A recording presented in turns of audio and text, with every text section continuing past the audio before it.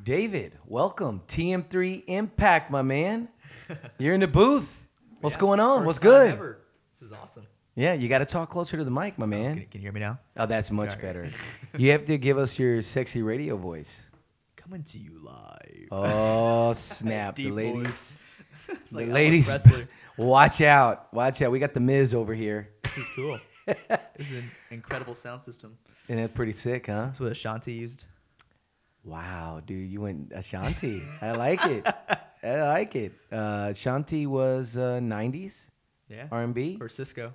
or Cisco. That was my jam back in the day. Dude, the thong song was pretty epic. I bought that CD, Yeah? and my mom got super mad because it had the parental advisor on it.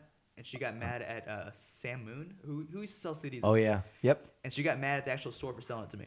Really? Did she go down there and complain? Yeah. No way. Yeah. Wow. And all I kept saying the entire week was dong dong dong dong. How old were you? Like 12, Okay. Yeah. 11. Did you know what a thong was? No. Yeah. I thought Isn't that the best? I thought they were saying tong. Like, what is a Tom. thong? It's the thing on your shoe. No, it's not a sandal. It's not a sandal.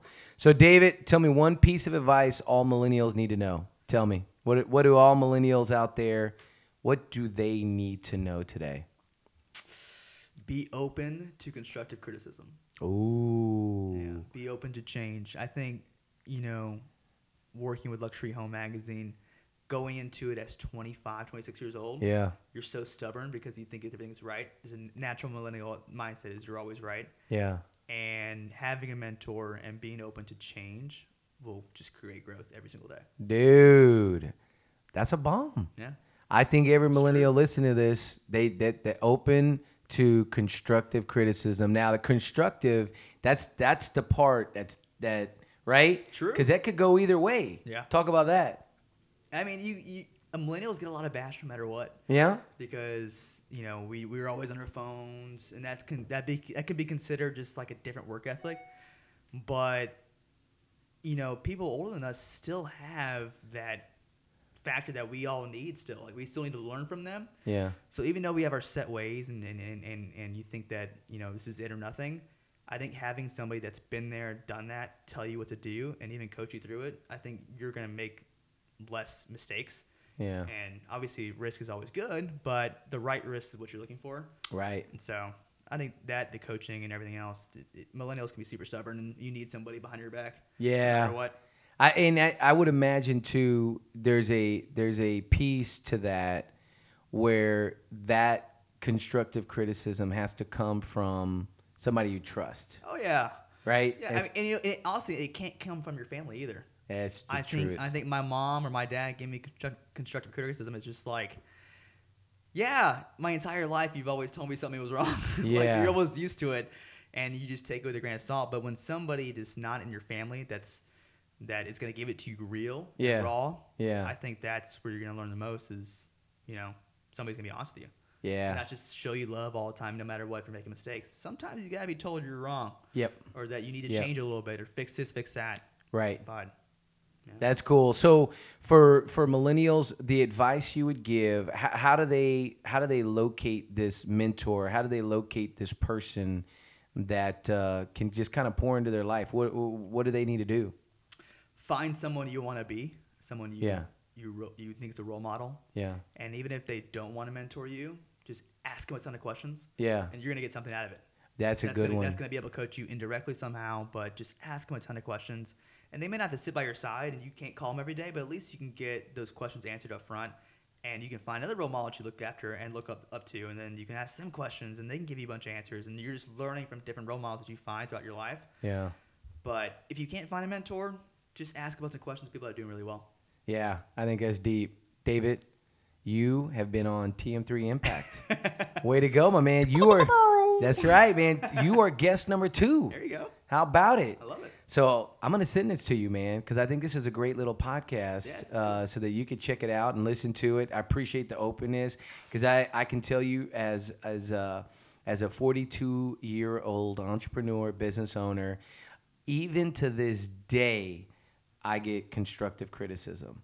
And I get it from those closest to me, and it's still hard. Yeah.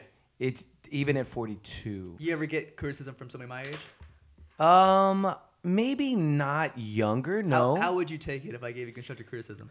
Honestly, Yeah. as a 42-year-old, Yeah. I would listen. Really? And let me tell you why. See, Let me- listen to that, millennials. We're actually have a good word out there. Yeah, let me tell you why. Because number one, 99% of what you may be or some millennial may be telling me may not apply.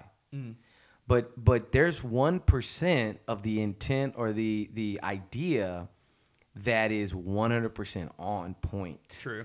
And even if it's 1%, I am always in this mindset of I got to grow. I got to move forward. So even within that idea of like, man, this is not coming. They're not coming from the right place, but There's something in there. there's something in there that I need to hear. Yeah. Let me tell you, I'm gonna listen.